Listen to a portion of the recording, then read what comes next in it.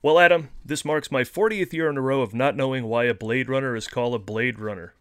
A Blade Runner is a bounty hunter who tracks down and retires replicants in the Ridley Scott film of the same name. Yeah, I know what they do, I don't know how they get Blade Runner out of that. Well, we'll answer that and all your questions today on the show. Really? Hell no, this movie brings up way too many questions. But we'll answer as many as we can, because it's a new Ford Fiesta!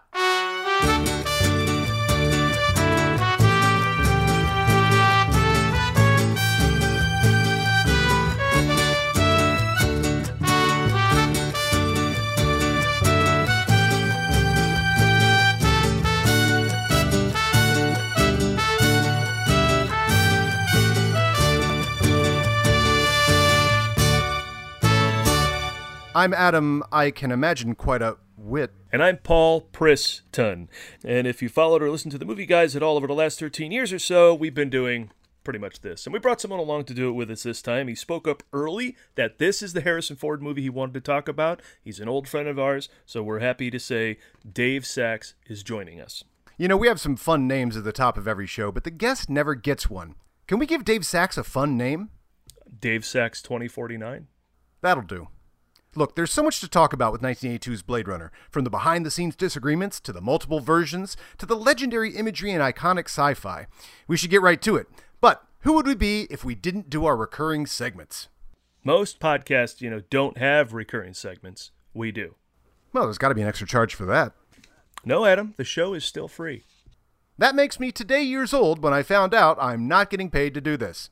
Well, don't dwell on that, Adam. Instead, let's get to...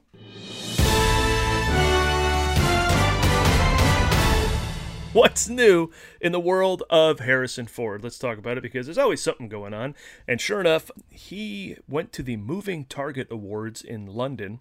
Well, he didn't go there. He sent a video tribute because Vic Armstrong received one of these awards. Vic Armstrong, of course, the legendary stuntman from Raiders of the Lost Ark. We talked about him last week.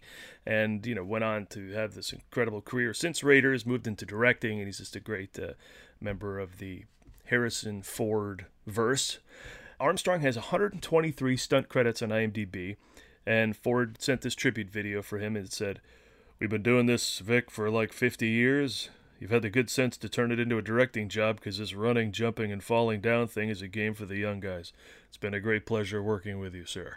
That's awesome. I think that's the first stuntman we knew the name of because they would do the PBS special where they showed the making of Raiders of the Lost Ark. You could only find out how 3 movies were made. It was like Raiders of the Lost Ark, Star Wars, and Superman the movie at that time.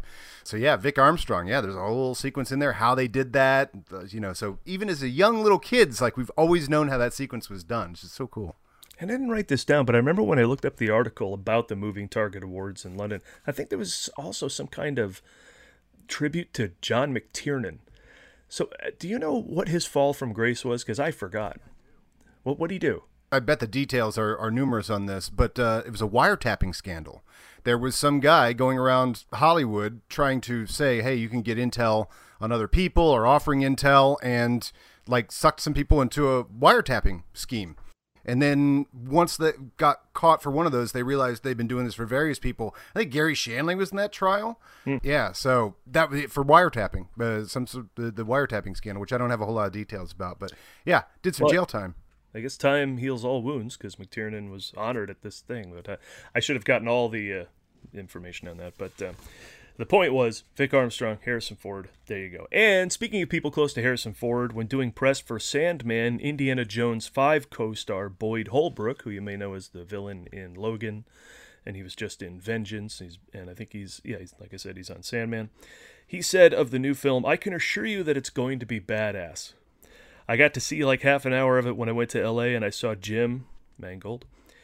Just look at his work. Ford versus Ferrari, it's going to be fast, it's going to be badass, and it's going to have heart. All of his films have this emotional beat in them, but we've got this grand scale of Indiana Jones." So, Boyd Holbrook, proud and happy to be where he is, getting the chance to be in this movie. There's a new, Adam, you'll want to know this, there's a new line of Hasbro Indiana Jones figures coming out, so you'll want to check out that. And they were old school. The one I looked at was Marion, Sala, Tote, nice, Belloc, and Indy, and the Ark itself. So yeah, I they're think like 6-inch figures, and it should be pretty cool. That's cool, and I think they emulate the original ones from 1980. The same card backs and all that sort of stuff. Much like Star Wars has been doing at the Star Wars Fest that we went to. I bought a Boba Fett action figure from the Book of Boba Fett, but it's designed all logo, looks just like the old action figures, and it's the first action figure I bought and haven't opened because I just enjoy the presentation so much. Yeah, I have a few of those. I'm thinking about busting them. I have an old like McFarlane Toys Mackenzie Brothers set. Oh, that's and now the box is yellowing, and so you can't even really enjoy it. I should just take them out of there and set them up somewhere. I know. Just the fact that there are Mackenzie brother toys that you can display, you got to give them a little air. Yeah. And then, of course, Googling Harrison Ford news always gets us something interesting, but nothing from Daily Mail this time. I don't know if Ford's stayed indoors this week, but there's a fun story out there about Harrison Ford giving grief to a guy running a marathon in an Indiana Jones outfit. Well, it turns out the guy's running these marathons to raise money because his son has muscular dystrophy. Oh. So Ford was giving him a gentle ribbing about how he looked, so he now is going to run as Chewbacca. Future things. And no surprise, that's a way hotter thing. That's what he said. He said, I'm doing this for my kid. He was not, because he looked all sweaty and like a mess. I think that's why Ford goofed on him. But he knew the guy. He wasn't just goofing on some stranger. Why does he know the guy, Adam? Because he's in England and Ford was shooting there, and the guy runs a bike shop. And that's what we know. That's how you meet Harrison Ford, we found out. Paul, I think we need to start a bike shop. Bring him in. That was fun to hear about. That and one more quick recurring show segment before we get to the recap. This date in Ford history. History. October 3rd, 2017, Blade Runner 2049 opens. Not a summer movie for him, and not really a summer movie. This is a good time to be releasing a Blade Runner 2049. So that's cool. We're doing it virtually on the anniversary. No, we are doing it on the anniversary. Blade Runner 2049. Actually, all three of these news stories took place on October 3rd in their various years. I was just thinking, because I was looking up a lot of stuff on Blade Runner. Obviously, 2049 comes up sometimes when you search. Yeah. Even just a still of that movie in a thumbnail is breathtaking. It's amazing. Roger Deakins outdid himself. He was like, enough. Give me an Oscar already. That film looks fantastic. And you just think of the risk of creating a legacy sequel and destroying something about the original. And I came to this realization when I saw E.T. in Washington, D.C. with a live orchestra. That was just like watching E.T. for the first time. And it occurred to me, as such a big fan of sequels and prequels and more, and give me 2,500 Marvel movies a year, all that sort of stuff.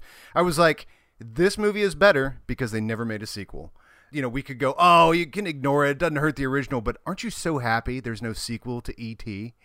Yes. So, Blade Runner, obviously a masterpiece on a whole different level, but you just wouldn't want to try and re-emulate it. And the fact that they did, and they captured the same atmosphere, and it looks maybe even better, I was like, wow, okay.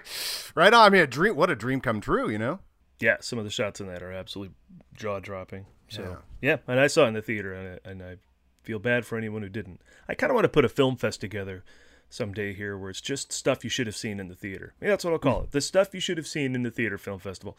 Here's your chance again. Avatar was going to be in that, but now it's re-released, obviously, getting prepped for the sequel. But you should go see that. But, Ant-Man, you should see that in the theater. Blade Runner 2049 should be seen in the theater. So put a film fest of those together. Great Man should, that would be even better. The film festival of stuff that should have been seen in the first place, should have got their time in the theater. What streaming movies need a theatrical release?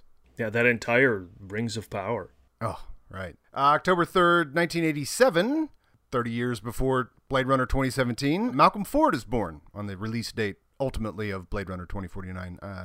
I guess it's the second son, right? I don't want to say he's the Eric Trump of the Ford family, but I certainly know a lot more about Ben, and we talked all about that last week. I was also thinking about Ben because we mentioned I listened to our show, and I was like, after what movie, did Harrison Ford and his wife at the time conceive? Because we were like the reason his parents probably couldn't make it out to see, Journey to Shiloh, I can't remember what it was because they had a newborn baby. But it's like, oh, was it after Dead Heat on the Merry-Go-Round? They're like, congratulations, honey, let's go have a kid. Like, I have a career now. Yeah, that's right. What movie is each baby's conception? Paging Mr. Ellis is going to shoot me into a different money bracket. Let's do this. So Malcolm Ford comes out in 87, so they probably conceived, in 86 or earlier in 87. Either way, there's a little break in there. 87 make is him a no witness Harrison baby? Ford movie. It's yeah, because then Mosquito Coast '86, then Frantic and Working Girl are both '88, so he took a year off and had a kid. Yeah. And then in October 3rd, 1999, Random Hearts, this is one of the ones that I've never seen, is released. 99. So that's in Chicago. You're in Chicago still at that point, and we didn't go see this Harrison Ford movie together. Actually, I'm not. I just exited Chicago and started working on a cruise ship. I saw Random Hearts in the Bahamas. Oh, my God. With Wow. Fight Club and a bunch of other sort of late 99 stuff for the first time. That's That was fantastic. pretty cool. Had to leave the cruise ship, get on a little local bus, and take it out to the middle of nowhere to a mall and go see a movie, well away from the tourist area. So you were hitting local life in the Bahamas, but had to. Movies. So, yeah. Random Hearts is one of the ones I saw there. Oh, nothing can keep Paul away from movies. It was the funniest thing to see as, for the first time in history, movies weren't shown in America. Paul was seeing movies. We all shut down, shut a whole quarantine. You go to movie theaters and you'd see the marquees frozen in time.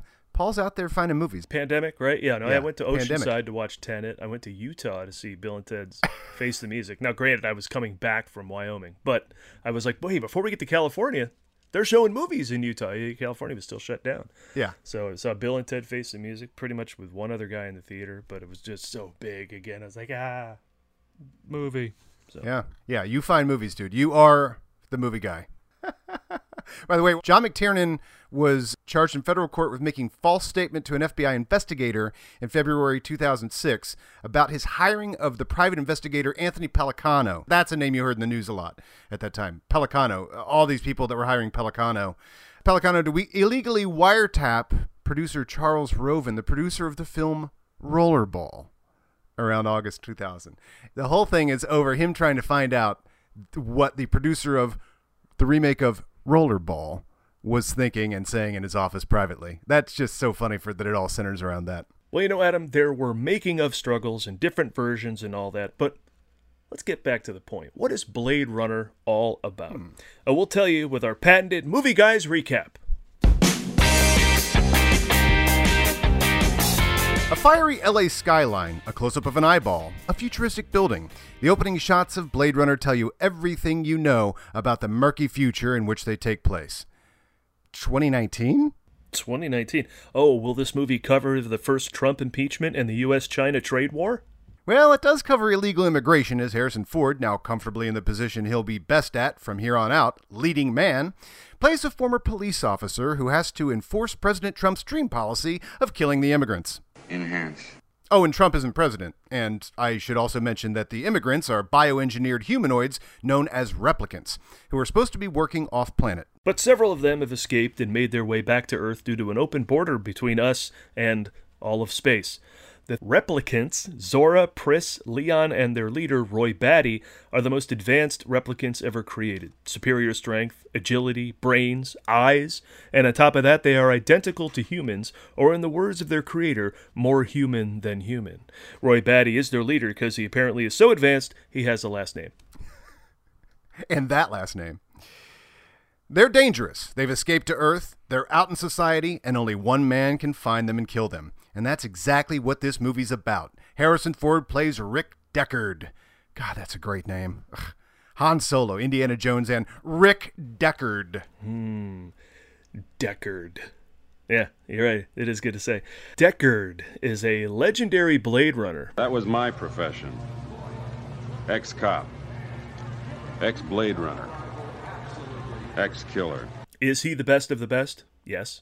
Is he out of the life? Yes. Then do we have ourselves a movie? Yes. Deckard sniffs out replicants with the talent that Harrison Ford also employs on audience members, making us look deeply into his eyes. But in this test, eye responses in the person taking the test are measured to see if they are a replicant or not. It goes by the friendly name of the Voigtkampf test. Yes, in the Voigtkampf test, you are given a series of questions. You see a clown who's wearing Depends. You're staying at a Fort Wayne, Indiana Holiday Inn for a conference on bowling ball lacquer. You're watching the episode of Kung Fu with Dennis Hopper. You're babysitting and someone keeps calling to ask if you've checked the children. Your rental car for the trip to Chain of Lakes is neither young nor glamorous. And Harrison Ford is still breaking ground as one of his movies finally stars M. Emmett Walsh, who plays Well, does M. Emmett Walsh play anybody? In fact, this movie is a bit of a chef's salad of character actors, as M. Emmett Walsh tells Deckard about Brian James killing another Blade Runner during a Voight Kampf test! Monsieur! Es rot! Anyway, he gives him the assignment to track down 4 Nexus 6 replicants and kill them. The Nexus 6 are the Tesla of replicants. Fast, sleek, invented by a maniac, and like Elon Musk, indistinguishable from a real personality.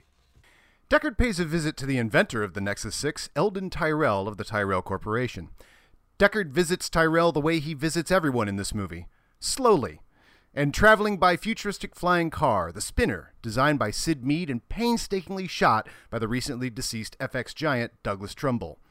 If you shot something as beautiful as the exteriors of 2019 Los Angeles in this movie, you'd be hesitant to cut away too. Especially when those hypnotic, slow flybys are scored by Vangelis, the recently minted Oscar winner for Chariots of Fire, a piece of music that instantly conjures images of Clark Griswold and his family running to Wally World. I've never seen Chariots of Fire, and I don't plan to. Tyrell lives in a gigantic futuristic pyramid, a Douglas Trumbull shot that is so good, it's worshipped as a sacred text in some corners of the world. Tyrell the futurist, the technologist, lives by natural light in an Egyptian-themed castle, as the symbolism piles up like a Ridley Scott movie. Tyrell also has Coke bottle glasses. We'll get into the symbolism of eyes later. Let's just say that perception is reality, and Ridley Scott's a little more European than George Lucas. Which raises the question, what is reality? We're introduced to Rachel, Tyrell's beautiful secretary, played by Seong Young of Almost Raiders of the Lost Ark with Tom Selleck. Tyrell has brought Deckard, the best of the best at spotting replicants, to test him on a human subject. Deckard administers the Voight Kampf test. You're trying to explain the end of 2001 to an 8-week-old puppy. You finish mowing the lawn only to realize it's Art Garfunkel's lawn. You're in 1963 Greenwich Village. You're on in 5, but you forgot your ukulele. You're writing a parody of I'm Too Sexy with Weird Al Yankovic. You're cast as Vicky Vale in Batman when you break your arm while training for the sequence where Vicky Vale rides a horse. You're the new head of Warner Brothers and you think Batgirl sucks. Deckard discovers that Rachel isn't human, and also that she doesn't know. It's the latest advancement by Tyrell, replicants with the advanced moral quandary 6000 engine, that think they are human and look like Sean Young and have memories. It's sci-fi written by Nietzsche, because if our lives are just memories, and memories can be implanted, then what is the difference between us and them? And if they're basically human, then how can you kill them? What the hell was happening to me? It's the exact same question that Raiders of the Lost Ark doesn't raise. And if you think a meditation on what makes humans humans would make for a slow sci-fi movie, you'd be right. But you don't go to the Sistine Chapel for the pizza. Ridley Scott's signature painstaking visual precision has never been more on display, because he's young, he's hungry, and he hasn't had 10 years taken off his life by making Blade Runner yet. But quicker than a studio executive can say, Ridley, what the hell am I looking at here? He plays 3 notes on a piano and summons a unicorn? It's time to do what they signed up for, detective cop stuff. Deckard searches the apartment of Leon, a replicant who killed a Blade Runner, and finds photos and, in the bathroom, a reptilian scale. Enhance. And then, after the exhilarating searching scene, Blade Runner slows it down a bit to Enhance. Deckard's detective credibility. Deckard views the photograph in a futuristic, but also not, piece of tech which allows you to infinitely Enhance. a photograph. And once you Enhance. this one, the replicant Zora can be seen in the background. Zora is a pleasure model, which means she helps men Enhance. their pleasure. Deckard finds Zora in a district that looked like a nightmare to shoot. How many extras, Ridley? I'm thinking 20? How about 600? And rain. Lots of rain on all those extras. Well, being a master detective, Deckard is also a master of disguise, pretending to be an agent to get close to her, ultimately shooting her down in the street. Ridley, can we just shoot her in the dressing room? I was thinking out on the rainy street with 600 extras in the rain, but maybe she runs through 6 panes of glass first, a winter-themed shop window, so maybe it's snowing too. Anyway, he shoots her in the back. While Deckard tracks down the 4 replicants, they're on the loose. Roy Batty, played incomparably by the already incomparable Rutger Hauer, and Leon are trying to get to Tyrell to turn off their limited lifespan, as the clock is ticking and Batty wants... I want more life, fucker. Hey, language. I want more life, father. They visit David Lopan from Big Trouble in Little China, creator of Their Eyes. There's that metaphor again. Adam, did you ever think that perception is reality? Pris, meanwhile, locates the robot inventor and geneticist J.R. Sebastian, played by William Sanderson. Hi, I'm Larry. This is my brother Daryl. This is my other brother Daryl. The rich man's Tracy Walter.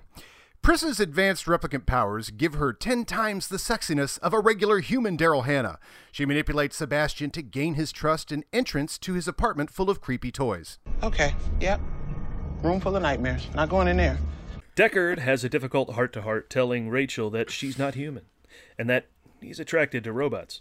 It's the 80s, so he forces himself on her, but ultimately it isn't a stretch to think that she's attracted to Harrison Ford. Later, following her into the street, he runs into the replicant Leon and gets his ass kicked by the Terminator-like strength and speed of the killer droid.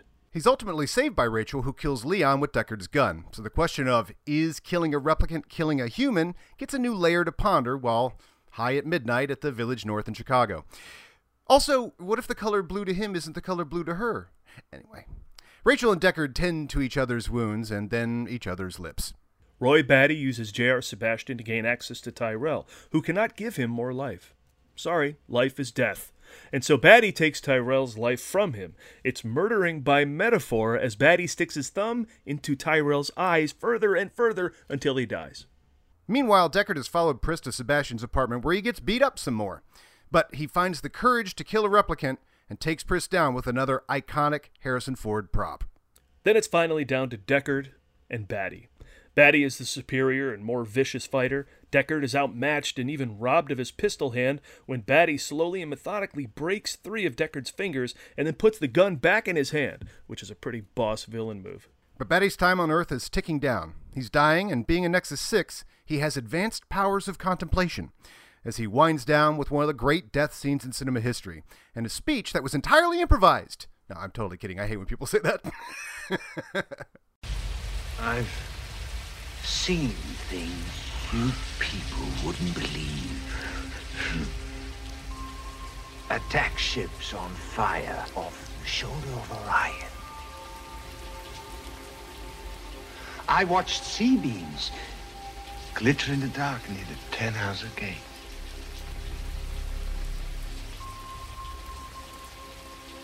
All those moments will be lost in time, like tears in rain. But how that didn't become an Eric Clapton song, I'll never know. And so closes Blade Runner, but depending on what version you see, either Rachel and Deckard take a sunlight stroll through the woods that looks a lot like the opening helicopter shots of The Shining.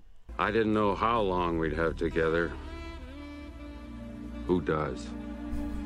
Or Rachel and Deckard leave his apartment together after finding an origami unicorn left by Gaff, and a vocal flashback of Gaff saying it's too bad she won't live, but who does, which many seem to think means that the producer saw this and said, "You're killing me, Ridley, what is this?" But to the rest of us in the back of the Princess Theaters 4 with Dave Whitehouse, it meant that Deckard himself might be a replicant. All of us might be replicants. What is life? What is reality? How can podcasts be neither? I mean, I can't know. Where do I come from? Where am I going? How long have I got? And so the movie ends, never answering the question of whether androids dream of electric sheep. All right, and that's Blade Runner. Now, we'll recap Blade Runner, the work print. Oh, no. Oh, okay, all right, we're done. We've done That's enough. it. All We're right, done, come on, everybody. let's get on Blade with it. Runner. That's Blade Runner. And now, our thoughts.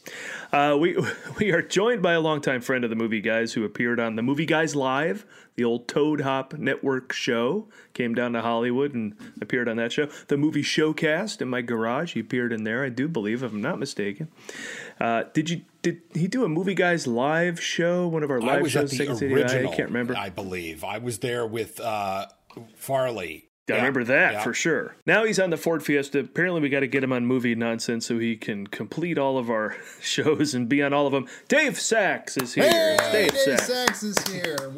When I think of Blade Runner, I think of one person who absolutely adores Blade Runner. We have had some amazing Blade Runner conversations over the years. You know, you have certain people that you could talk certain movies with, and there was only one choice to come on. Oh, I am honored. This is great. I got to tell you, it is my favorite movie of all time, so I'm certainly excited to dive into this.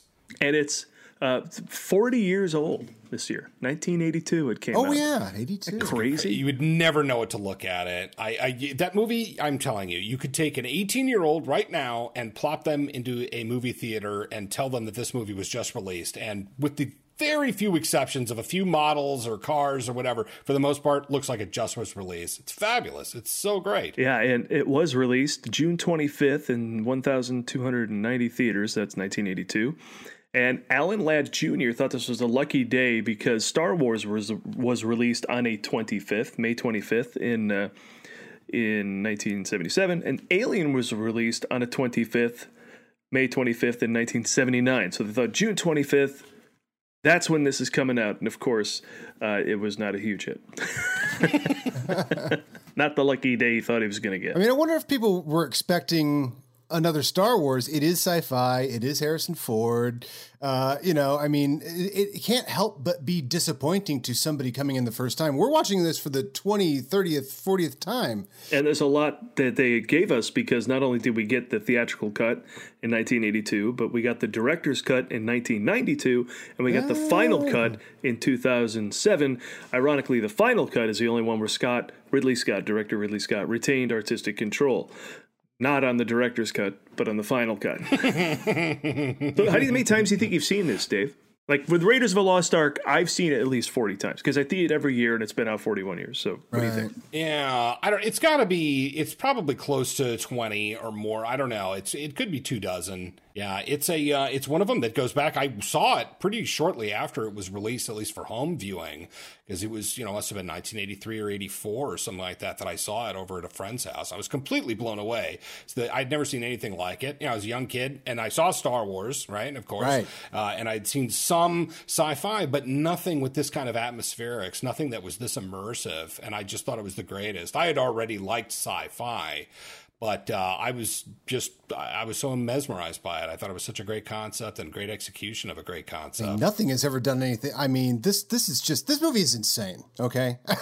I mean, every single shot has 100 layers of people and rain and neon lights. And I mean, it's just like, and I was calling it out while we were watching it a couple times. I'm like, hey, Ridley, you just want to like 2 cars and stuff? Oh yeah, 2 cars. Can I get like 150 extras? And then let's get to a couple planes of neon lights. How many? I'm thinking 60. I don't know. What do you guys think?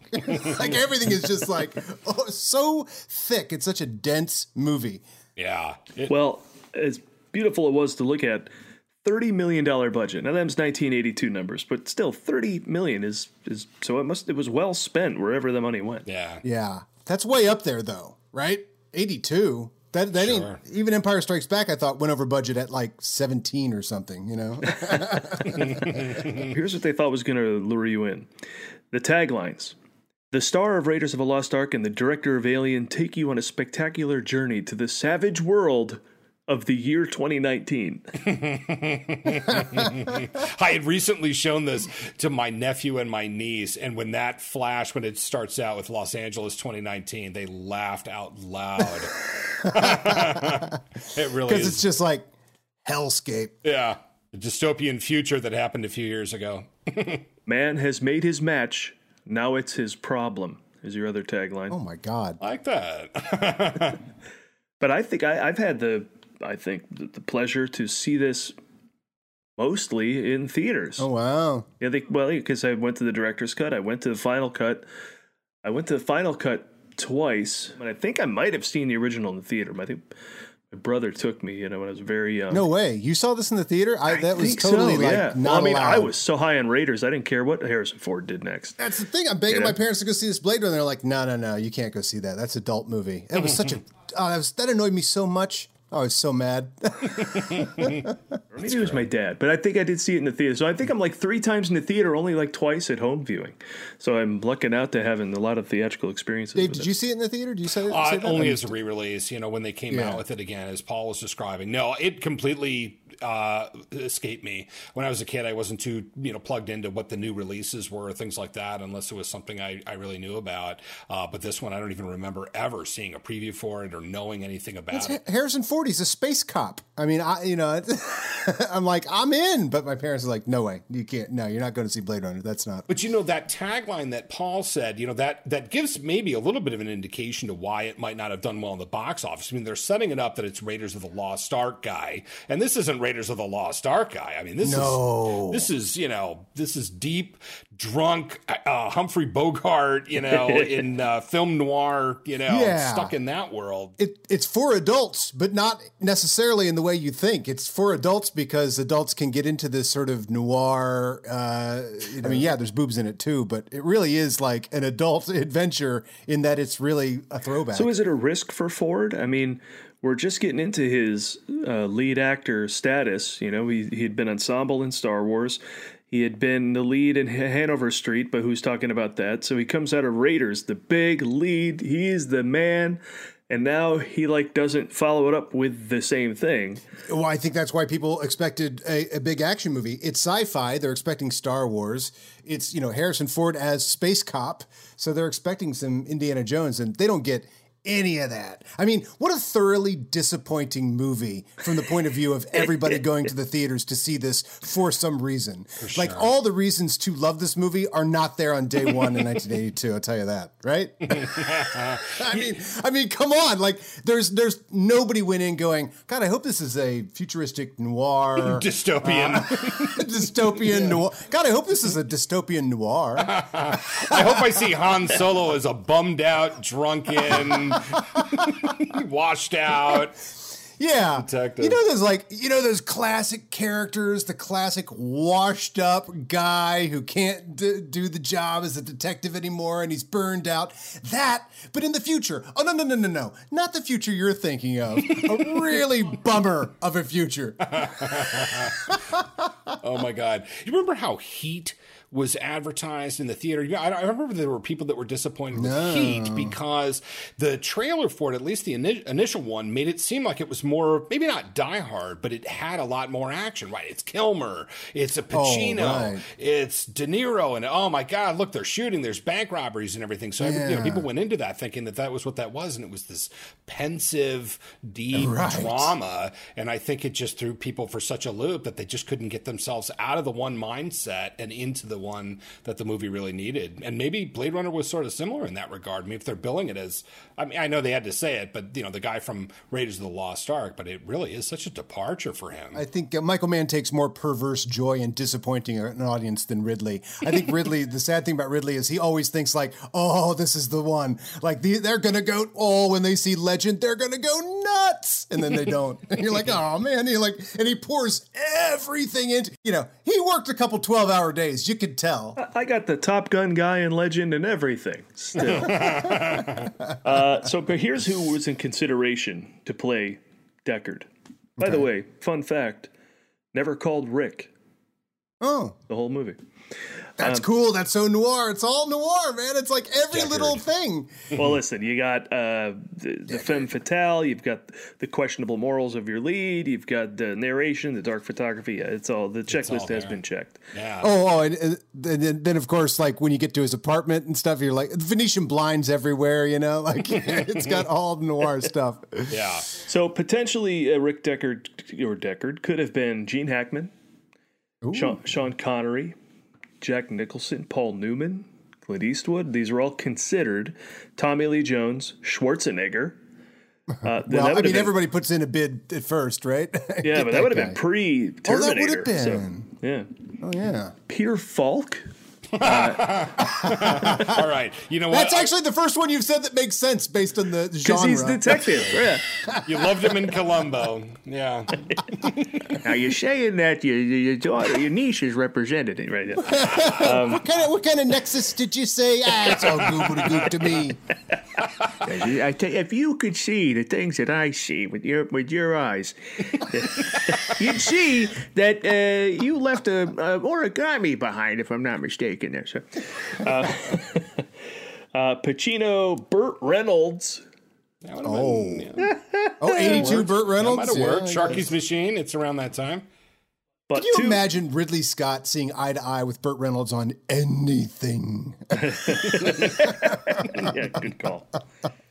But the two that went furthest, Dustin Hoffman went the furthest in the talks, and they broke down. Really? And Martin Sheen turned it down. I guess if you need narration, you go with the best. Yeah, right. So, Oh. You know, Which, a of course, lot of it those was I would have loved to narration, see. I would have loved to see. I mean, maybe not the Peter Falk, but, you know, still. I think everybody could have done an interesting I'd job. watch with that. Straight Times Dustin Hoffman in this. Yeah. That all sounds good. Paul Newman. a few years before Color of Money, so he'd be a little haggard, you know, the haggard cop that you need him to be. 82, isn't that Slapshot year, Paul Newman? Yeah, it's near The Verdict, too, right? Wasn't he kind of, he was sort of the washed out Oh, lawyer yeah, that in was The like Verdict, 81, so. I believe, yeah. Yeah, so. You're getting He was absence gritty. of malice, The Verdict, Paul Newman, yeah.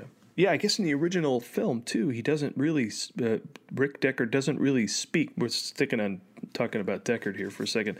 Doesn't even speak for the last 20 minutes of the movie. Now, I watched today to see if the final cut, that's obviously changed. He comes back, he talks to Rachel a bunch. But the biggest fact that, Dave, you may have the floor, is that Harrison Ford has said he's a detective who doesn't do any detecting. That's right. Fact or fiction? Dave, you have the floor. Yeah. So that is the quote that I have heard that Harrison Ford. Now, a little bit of background is it sounded like he had a terrible experience on this movie. Yeah. So, and a lot of people did. This was one of those movies that I think it was just a tough birth, you know, at the end of the day. Yeah. And I think only a bad time could be had on this set. Yeah. And yet, for it to come out as beautiful as it did. But yes, he did seem to say. Well, that's why everyone had to have had a terrible time on this set.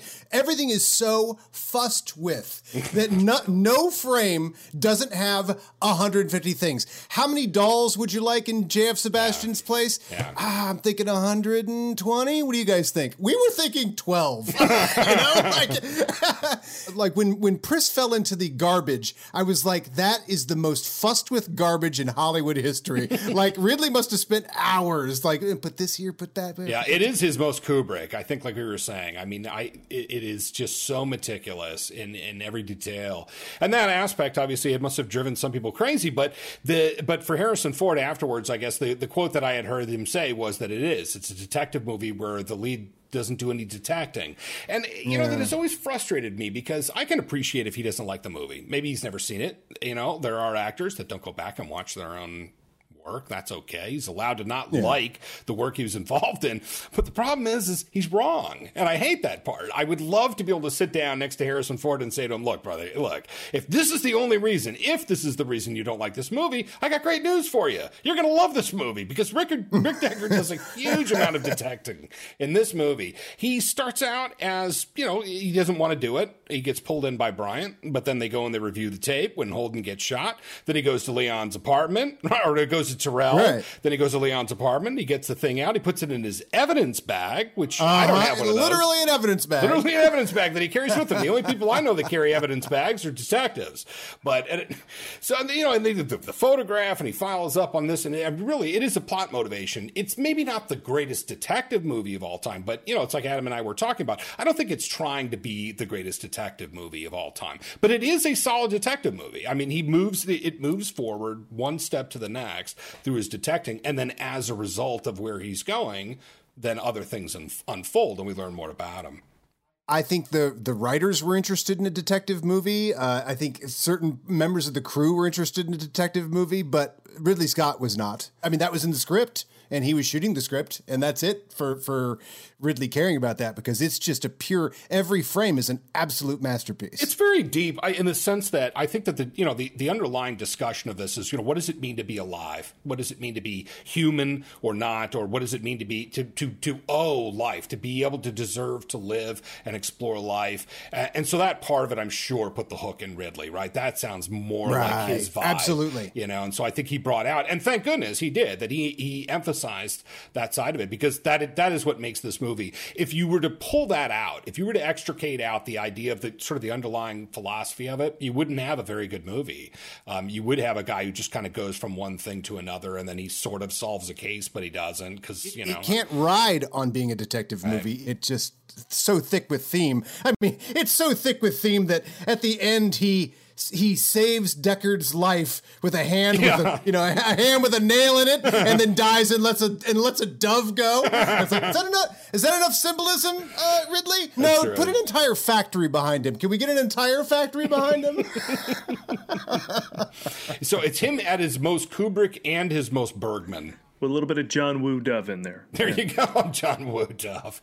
Well, let's go back to the source of this story then, because it's based on the novel Do Androids Dream of Electric Sheep by Philip K. Dick. And Scorsese was interested in the film, but he never optioned it. The story was first optioned by Herb Jaffe, and his son did an adaptation. So Philip Dick flew to meet Herb and said, just getting off the plane, shall I beat you up here at the airport or shall I beat you up back at my apartment? So clearly unhappy with the translation from book to script. And he also had problems with Hampton Fancher's adaptation. This is Philip Dick you're talking about, Philip right? Dick. PKD. Yeah, PKD. And he was concerned people weren't communicating with him about the production as well, as writers, I would imagine, do. The thing gets away from him, they don't hear from anybody for a while. But he eventually seemed to enjoy David Webb Peoples' version of the script, because Fancher and Peoples were both listed as screenwriters, but one kind of started, Fancher, Peoples took over. Fancher came in again later and added some more stuff. PKD saw a 20-minute VFX reel from the studio and said, quote, "It was my own interior world. They caught it perfectly." And then again, he died before the film was realized.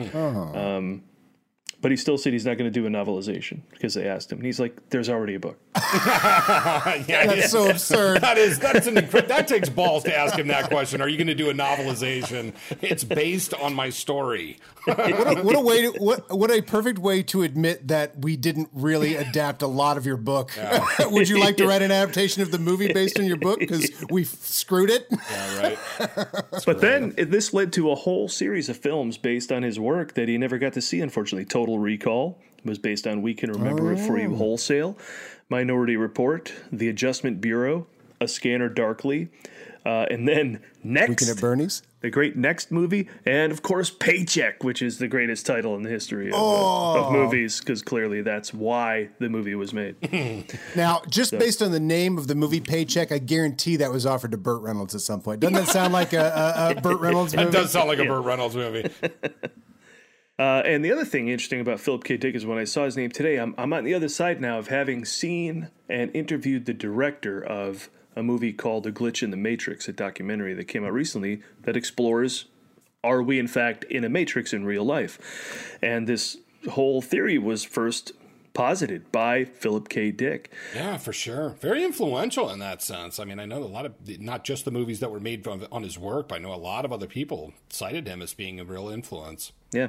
And Ridley Scott came aboard and I didn't know this, when he abandoned a slow-moving production of Dune that never got going. How about that? How many people almost directed Dune? And then you talked about the relationship. Let me do a quote here from Ford. Blade Runner is not one of my favorite films. I tangled with Ridley. And he disliked the voiceovers. He said he disliked doing them for the people that did not represent the director's interests. I was obliged to work for these clowns that came in writing one bad voiceover after another. Oh, God. Yes, that had to be just punch-up writers or whoever. Okay, so a work print was made. When you make a film, you make a work print that's not completed, but it's shown to people, and so they showed it to people in a couple places, got feedback that the producers didn't care for. So the producers, at this point, already had fired Ridley Scott and the film's producer for coming in over budget. So then they were obliged to do whatever they wanted to do with the movie. That's when they added the voiceover and the happy ending and eliminated some scenes that later were brought back into the film. So completely without Ridley, that just, Yeah. They no longer had to argue over, because he wins a lot of fights. You could tell. Yeah. You can tell a movie like this. Nothing. I've said this before on some movies that are overly lush like this. Like nothing in this movie was the producer's first choice. Yeah. So everybody's George Lucas is what I'm saying. The work print eventually was released as the director's cut, but Ridley didn't approve of it, so that's not the director's cut. And so then Scott came in and did put his final stamp on it, and what we have the final cut in 2007. So that's the journey to what we have now, which is what we watched tonight. The other ones I think are interesting to watch just for historical perspective. It's like, oh, that is what it was like when I first saw it. Oh, and here's how the special effects look when they're not sort of cleaned up. And but I will say this, I read a quote by Christopher Nolan, who said that he has watched this movie hundreds of times, and it was a huge influence on him. That's not a terrible surprise, right? I mean, you can certainly see some influence there, but he believes that the voiceover, the original director's cut, is the definitive Blade Runner. So from his perspective, he doesn't think it detracts that much. He thinks it adds to the story, and it's kind of the original. Now, it sounds like it was also the one he fell in love with, so there might be some of that. It's kind of the first version of a song you hear, and then you hear another version. But for whatever it's worth, Christopher Nolan believes it's the definitive. Without the voiceover, it doesn't feel, no matter how much detecting he does, it doesn't feel as much like a detective movie, because that was a trope. And this hits all the tropes of noir, but very obliquely. Like, Ridley's not going to give you anything on a platter. Like, I even realized tonight that Vangelis' score sounds like that sort of saxophone that you would hear as they walk down the rainy street, always rainy in the noir. But Ridley doesn't want to gives that all very obliquely in the form of basically a European art film, an impenetrable, exercise in what is life. Most people are like, and then the ships go pew pew pew pew pew pew, and Ridley goes, yeah, and then we ponder what life is. Because what is love? What is life? Right? Yeah. The continuous. But the voiceover is the detective one, Yeah, for sure. Yeah, from what I remember, his voice isn't, it's not as much, I ought to kill you right now. It's more, we're not going to Delhi, doll. We're going to Bangkok Palace. Yeah. So. Good differentiation. Yeah, and the latter is a little put on, I think. So I never, as much as I love Harrison Ford, I was never the hugest fan of that voiceover. I think part of it too, though, is, and maybe I'm wrong about this, but I think Harrison Ford's heart probably just sank when he found out they were going to be doing this narration. He's going to do the voiceover, and he gets it, and he's reading it, and from his perspective, it's just, he doesn't think it's good. This guy, I know he tells the story that he showed up they were going to do some kind of audio work, a redub or something like that, and he was there, and he walked into the room where the guy was typing up the actual script, or the what the voiceover was going to be, and Harrison Ford said, "Oh, hi, I heard you're here, and I just want to introduce myself." And the guy just shooed him away and just said, "Go, leave. I only I'm under a deadline or whatever." And Harrison's saying, "Well, this guy's completely disconnected to the process, right?" So whatever came out of that, I think it sort of shows. I think that the voiceover work that he does, not that he phones it in, but just that I think in this case, I don't think his heart was in it, and you can sort of hear that. It's enough of a disconnect that it shows, because his performance in this movie, I think, is some of the best acting of his career. I really love it. Yeah. I think it's got a huge arc. We see this character go through a lot, and he shows it. He gives us that ride. But then, to tack on, it really feels very bolted on, I guess, now. Because again, this is a totally shot like a European art film. Like it's a lot of symbolism. It's all beauty shots. It'd be the equivalent of taking like Zabriskie Point or some sort of like art film like that, and then putting so then we walked down the road, and then we didn't quite understand what was going on. You're like, what are you doing? This movie was not shot to support that. Yeah, that's because you watch the version we watched tonight, and it's like lots of silence and glances and looks, and and I love at the beginning when he kicks open the door to M. Emmett Walsh sighting. Also, bonus points for this movie, right? You can't go wrong with a little M. Emmett Walsh. But he kicks that door open, and if I just heard him gibbering and jabbering for the last minute, and I forget when the voiceover is, but I think it's like before and during that scene. So I went down to the office to talk to the guy, and Yeah. But in this version, you get him quietly sitting on the street in that gorgeous, my new favorite shot, the one with him in front of all the TVs. How many TVs you want, Ridley? 10, 12? I'm thinking 60. It's just we're getting into this person just through looks and atmosphere and everything. And I have a feeling when I go back to the other one, it's going to be like, so I was sitting there reading the paper, and then I got some Chinese food, and then this... It's Frank Drebin, right? It's Police Squad. When I arrived at the apartment at 5 o'clock in the afternoon. All right, so we need to drop some names here and give them some love. Production designer Lawrence G. Paul. Oh, God, yeah. Because that place looks amazing. Yeah. He, and I should also mention art designer Sid Mead. Oh, yeah. Yeah. Oh, Metropolis, Edward Hopper paintings, and a magazine called Metal Hurlant, which is... I was a subscriber, but not everybody was. So, Paul, you should probably tell them what that is. Just Dave knows, but for everybody else, it's heavy metal. It's the magazine Heavy Metal, but in France. In France, yeah, it's in French, yeah. Because of course that's what Ridley Scott, the French heavy metal, can't listen to. He wasn't going to say Mad, even if it was Mad Magazine, he would have never have said it. He had to, Les Mad. Some French, Les Mad. Merde Magazine. Les Upset. Your cinematographer, Jordan Cronenweth, and we looked him up during the film because we were like, I must have worked on this and that. Right. He shot a bunch of comedies and this. Yeah. He shot Best Friends with Burt Reynolds and Goldie Hawn. Is that what it's called? God. No, Just Friends. Best Friends. What is it? And he shot The Best of Times with Robin Williams. And Final Analysis with Richard Gere and Kim Basinger. Nothing big. And then in the middle of it all, we got, we get Blade Runner. Gem. This is crazy. I mean, this is like the best photography of all time. Yeah, it's great. I'm just shocked he didn't continue to just shoot, Fellini films or something. Yeah, for sure. And of course, in the original production with the happy ending, they're flying away from the city, and those shots were unused footage from The Shining, if you recall. Right. I remember hearing that. So Kubrick has a hand in this after all. Kubrick still rears his head in there, for sure. And the last person to mention, of course, rest in peace, Douglas Trumbull, special effects legend who started in 2001. And then, of course, Encounters of the Third Kind, Star Trek the Motion Picture, right on through directing, Brainstorm, and Silent Running. Adam pointed out that there's this shot, even right from the beginning, right? There's such a Douglas Trumbull shot where when you see one of these, these pod carriers or whatever they're called in the movie, the spinners, when they're flying around with that flare, the lens flare and everything. That's great. That's a full-on Close Encounters lens flare. Yeah. It really is.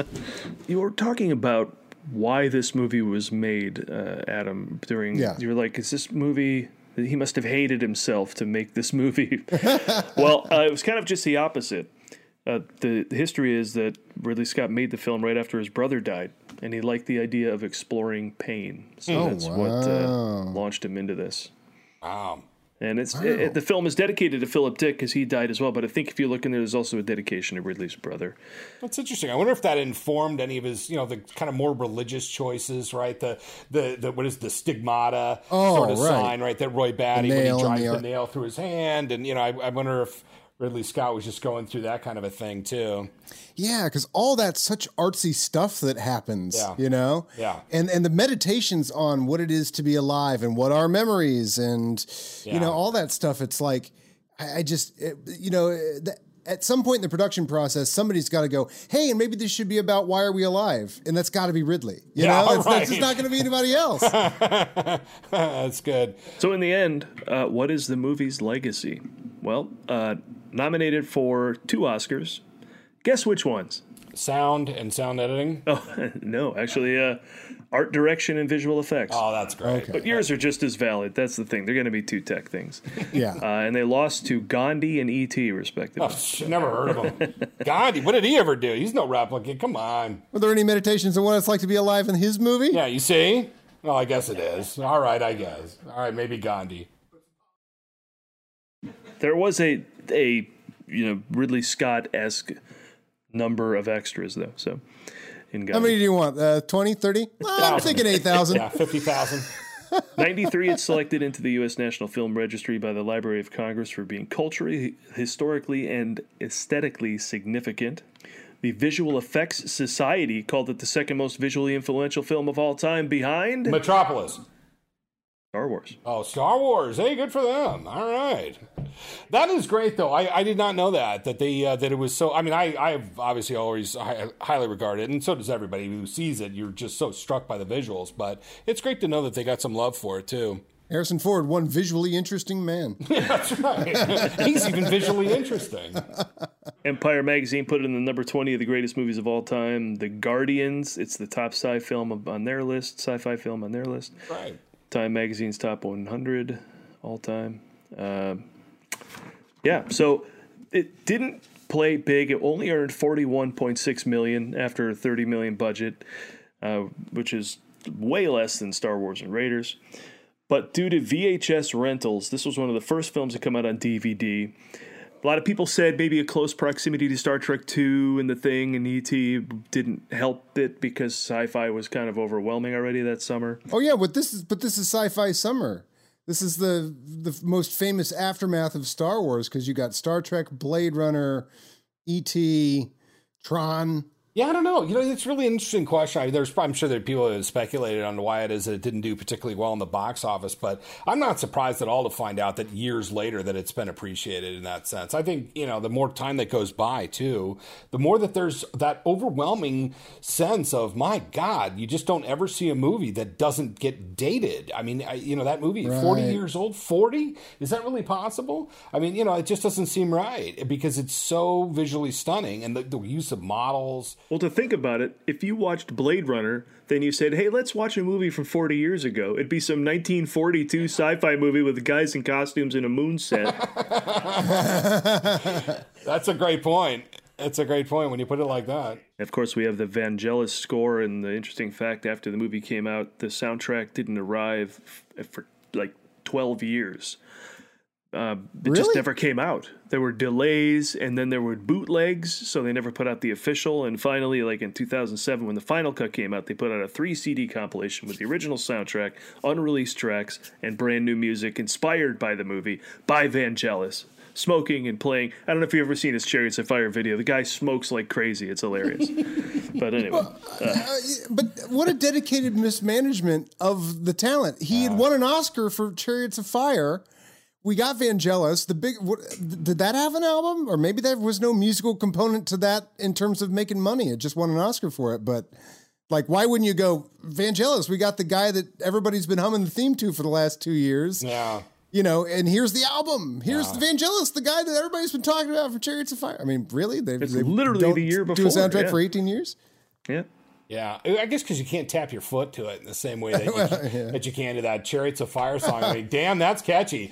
The reality is that it's music as atmosphere also, right? It's not just music meaning, here, I'm going to fill it with notes. Yes. It's tones, right? It's chords. Sometimes it seems, they're just sort of out of place. And then he uses, sometimes it's Asian music, sometimes it's sort of futuristic, sometimes to your point, it's jazzy, new age or whatever. I mean, the guy it's incredible.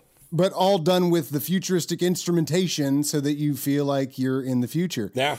But again, a movie that defies you to like it. If you're going in for a Star Wars feel, this ain't John Williams. Right.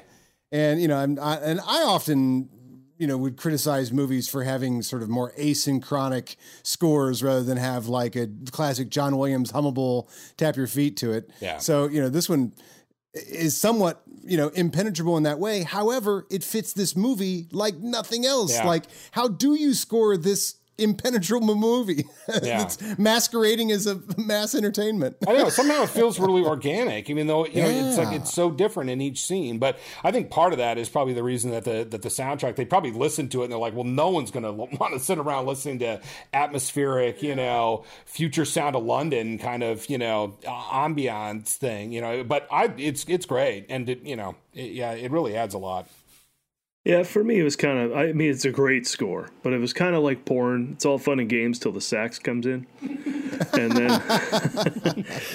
And then, so other post-release facts back when they did the final cut, Joanna Cassidy had this curse on top of her in that it was clearly her stunt double in Blade Runner, and people were pointing that out all the time. Very she was bewigged. running through the sheets of glass.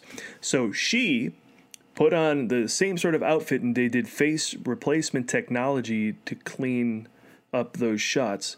And she was thrilled that she could fit in that costume again. Yeah. Good for her. Was it like 25 years later? Yeah, for sure. Yeah.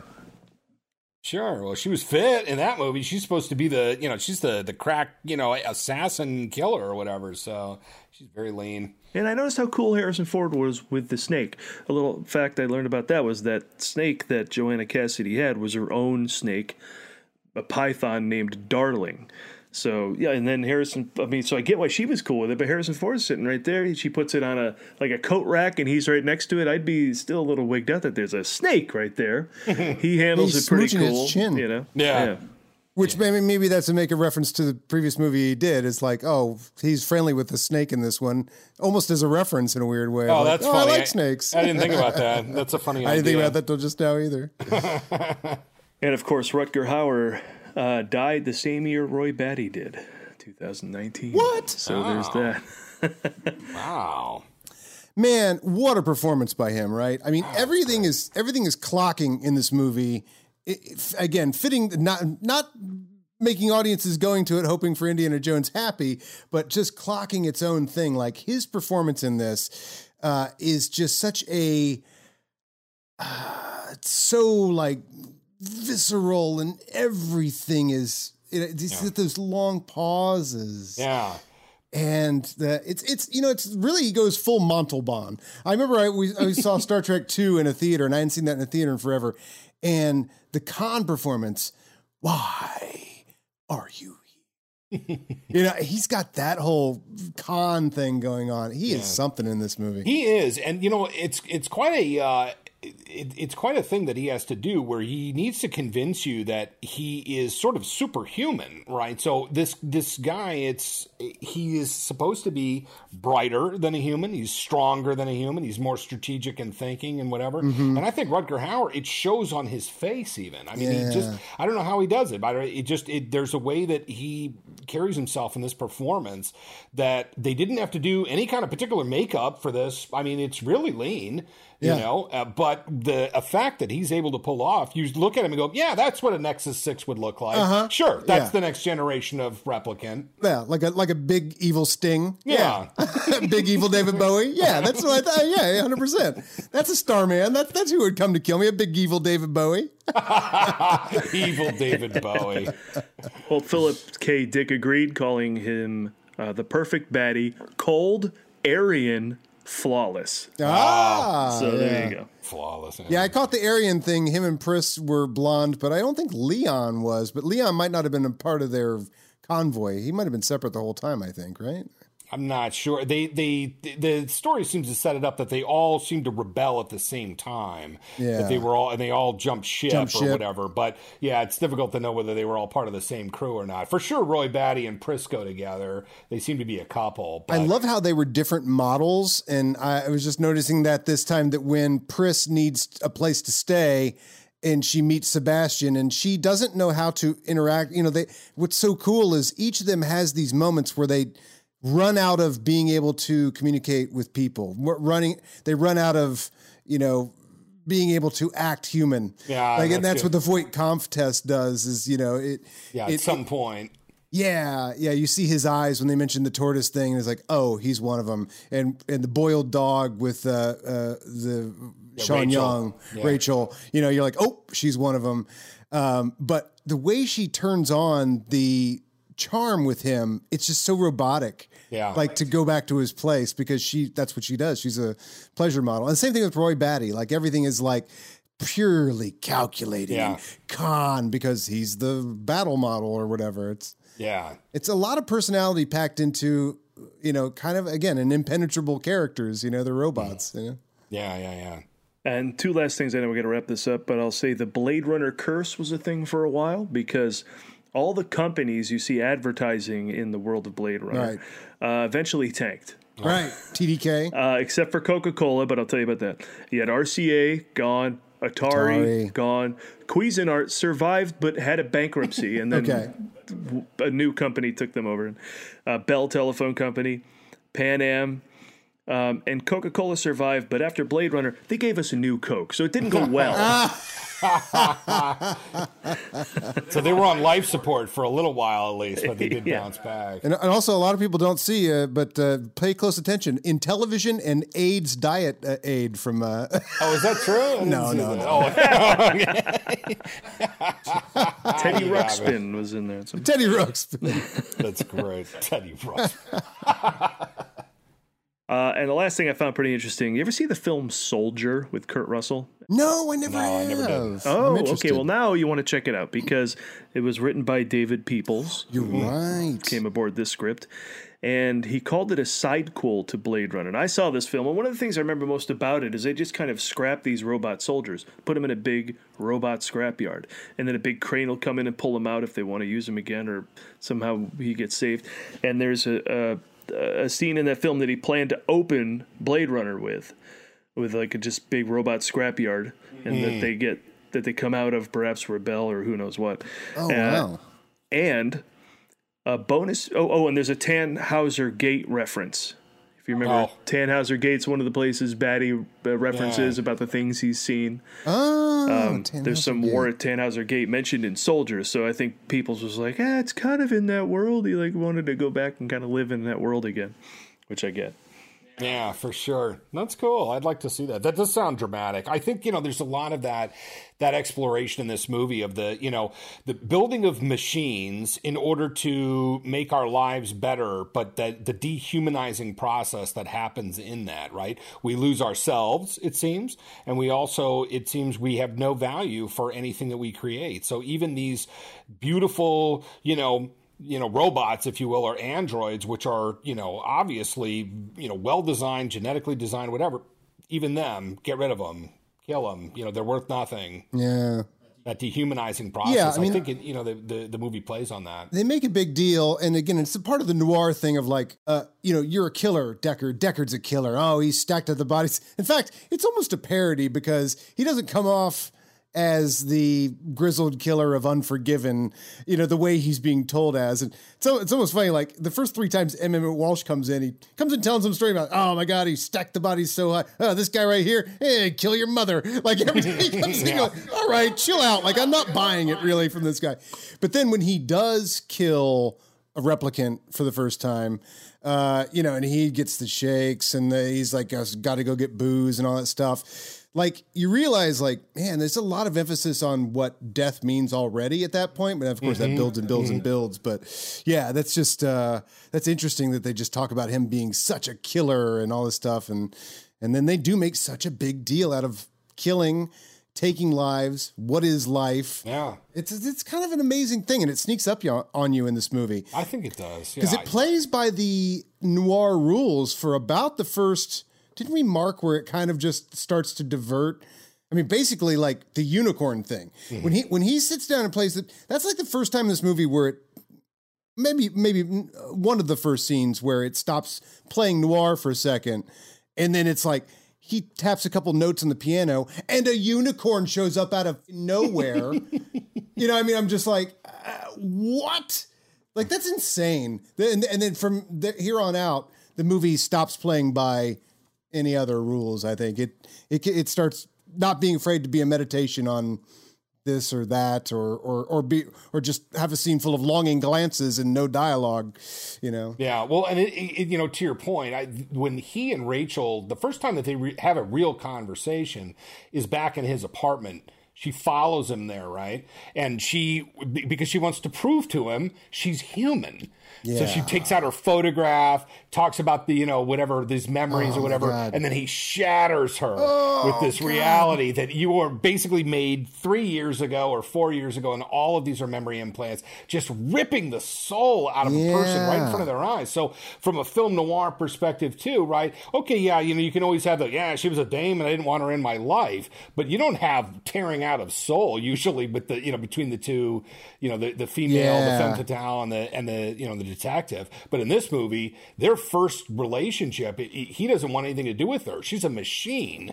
Yeah. And this happens. Well, and talk about breaking your heart, but doing it futuristic style, telling her that she's a robot and revealing to her that all your memories are lies. Yeah. Now go home. Is that cool? You gonna have a good night? Yeah, we you know good? what I mean? Like, we good? I mean, talk about like breaking her heart, really. And that is being the grizzled detective. Let me give you some hard truth, sister. I mean, basically, like, get out of here, hit the streets, know? Yeah, it's a really interesting, but it doesn't play it. If you're going in for the detective stuff, it's not going to play it any way that you think it is. You know, it doesn't play it straight. No. So he's hard boiled. He's heroic, but how does this performance stand in the list of Harrison Ford essentials? Okay, is there righteous anger? No, not really. No, he's real chill in this. Too low key. Yeah. Does he point at him? Did the pointometer measure anything today? 0 points. But a shout in the street, which he was pointing his gun, but I don't count that as a point. That's not really a Harrison Ford point. But it was like, get out of the way, right? No. Yeah. So yeah. And then he shouts. One time he screams in pain when he tries to put his dislocated finger back in whatever. Yeah. Yes. And I have to count that because Fred Mowry loves when Harrison Ford does those little terse shouts of pain in Raiders of the Lost Ark. So there's plenty of those in Blade Runner. Those count as shouts. They count. So then he has. Does he hit a guy? Yes, he does. He hits Leon. He hits Leon once. I think that's all we got, though, right? That was a great. I forgot how interesting that moment is too, because Leon comes up and Leon's pretty threatening. Yeah, and he asks him one question. Harrison Ford immediately is like, "You're not here for any good conversation." And he immediately takes the chance to punch him, and nothing happens. It's pretty good. Yeah. So we'll add that to the total. That means in these 1, 2, 3, 4, 5, 6, 7, 8, 9, 10, 11, 12, 13, 14 movies so far, 9 punches. So taking a different turn that this character does, how Harrison Ford is he in this by percentage? Not very. I don't think so either. I think if he's the most Harrison Ford in Raiders, let's say, then no, I don't think that this is definitely on the other end. I mean, it's maybe not regarding Henry, but I mean, he's a hero because he is a detective guy, supposedly stopping crimes. I mean, they throw that it's an alt version of all that. So I mean, they're throwing that all into question, but it's playing that game and casting him in that role. So I mean, he is like another classic type of character out of fiction. Yeah. But the swagger's gone. Swagger's gone. And that part of it, I think the Harrison Ford swagger is a big part of him. And I think they really, he's down and out in this one. He's washed up. He's an alcoholic and he's, and he doesn't even like what he does. So even if he is good at it, he hates it. Yeah. That's not like Indiana Jones where he's good at it and he loves it. Yeah. It's his whole life. So that did it with Han Solo. Yeah. Yeah, maybe knock me down to 40% then. I was going 50. Maybe that low. It might be 40. Yeah. I mean, because I know we have, I mean. But this is proof you can be a low percentage of Harrison Ford and still be great. Yeah, I know it, right? Yeah, it's not a knock. I mean, he's not super Harrison Ford in it, but I'm glad. I mean, how Ridley Scott is this movie versus how Harrison Ford is this movie? Right, it's 110% Ridley Scott. I mean, you're going to get about an extra 10 or 20% of Ridley Scott, and that's going to eat up some Harrison Ford. That's true. That's going to eat up some Emmett Walsh. That's going to eat up everybody. Some Joe Turkel. Yeah. How Joe Turkel is this movie? Less than it could be. Yes.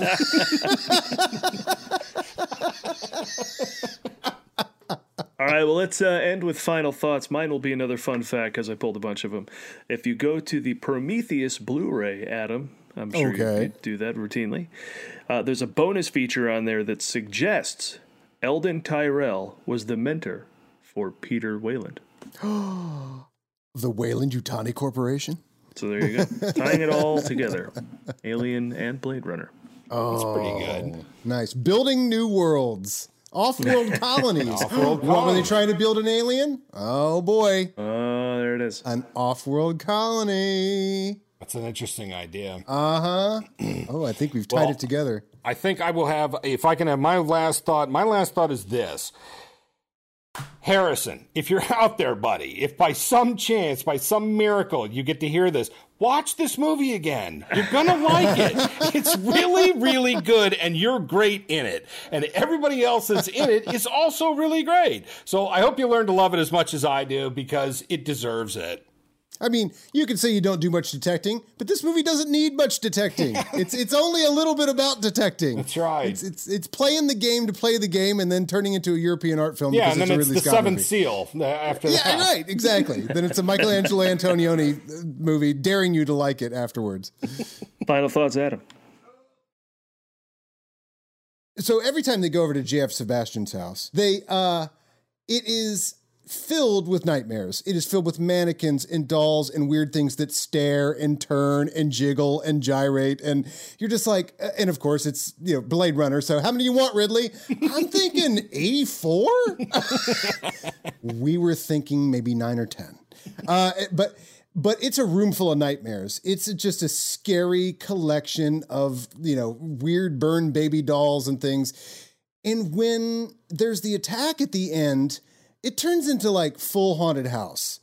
Like that's like a very haunted. So it's just interesting. This movie takes its influence here and there, but during that sequence, like it's clearly like a haunted house. Like when Pris gets shot, he holds on her gyrating for a long time. Yeah, it's almost and Alien screaming. At that point, right? He's still kind of pulling from Alien. Yeah. So it was just like the haunted house aspect of this end. And as baddies chasing him through the house and running through walls and he can be everywhere. He's a ghost. Suddenly he's above you. Haha. And he's saying things like, 1, 2, blah, blah, blah. He's doing all the Dracula stuff. And it was just so interesting how that became the haunted house movie at the end. Sucked blood? Did I miss Yeah, something? that's true, though. You're right. This movie covers a tremendous amount of real estate. But of course, Blade Runner can only make Blade Runner choices. I mean, it's when you make a movie as confidently as he did this, all of its choices are its choices and only its choices, So I was just watching that and I'm like, is haunted house a good idea? But I also think Ridley's a guy that doesn't want a scene to have no influence or nothing. He doesn't want to have a scene just be a scene. So it's like, you got to drive in some direction, which gives all the major thematic stuff, like all the, what is it to be alive and the religious connotations and all that stuff. So it's just, I think it's another thing of like, well, it's just a chase through a house if I don't add more to it. So let's make it a nightmare. Yeah. Okay, well, all right. Can we get, how many nightmares you want, Ridley? I'm thinking 80, 90, maybe 100. And filled with smoke and set things on fire and raining. Is that cool? Yeah. No, more diffused rain. Light through the Venetian blinds. Yeah, maybe we kind of can't see anything. Is that cool? Does that work for you guys? Work for drive-ins? Sure, Ridley. Like he won every argument on this movie except for the final one for the first release. All right, and that is Blade Runner, and it really isn't. This is an unfinished conversation. You could go on forever about this movie, and so, but we are glad to have Dave Sachs with us to talk about it. Hey, Dave Sachs, everybody. What a pleasure. What a treat. And of course, you can find all of our old shows, Movie Guys interviews, the old showcasts, old appearances of Dave Sachs at themovieguys.net as well. And you can tour movie locations in Los Angeles at the Movie Guys LA Film Locations Tour. Just go to LAFilmLocationsTour.com.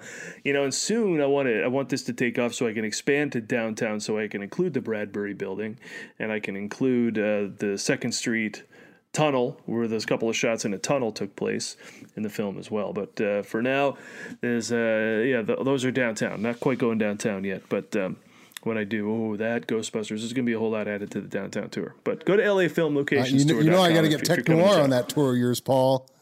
You got a what? When you go downtown, the alley where Kyle Reese arrived and Tech Noir are my requests. Right. Yes. So that wraps Blade Runner. Join us next week when we talk about Blade Runner 2049. Paul, that doesn't come out for 35 more years. Oh, then our podcast about it will probably come out in 35 years as well, the way we're going. All right, thanks, everybody. I'm trying.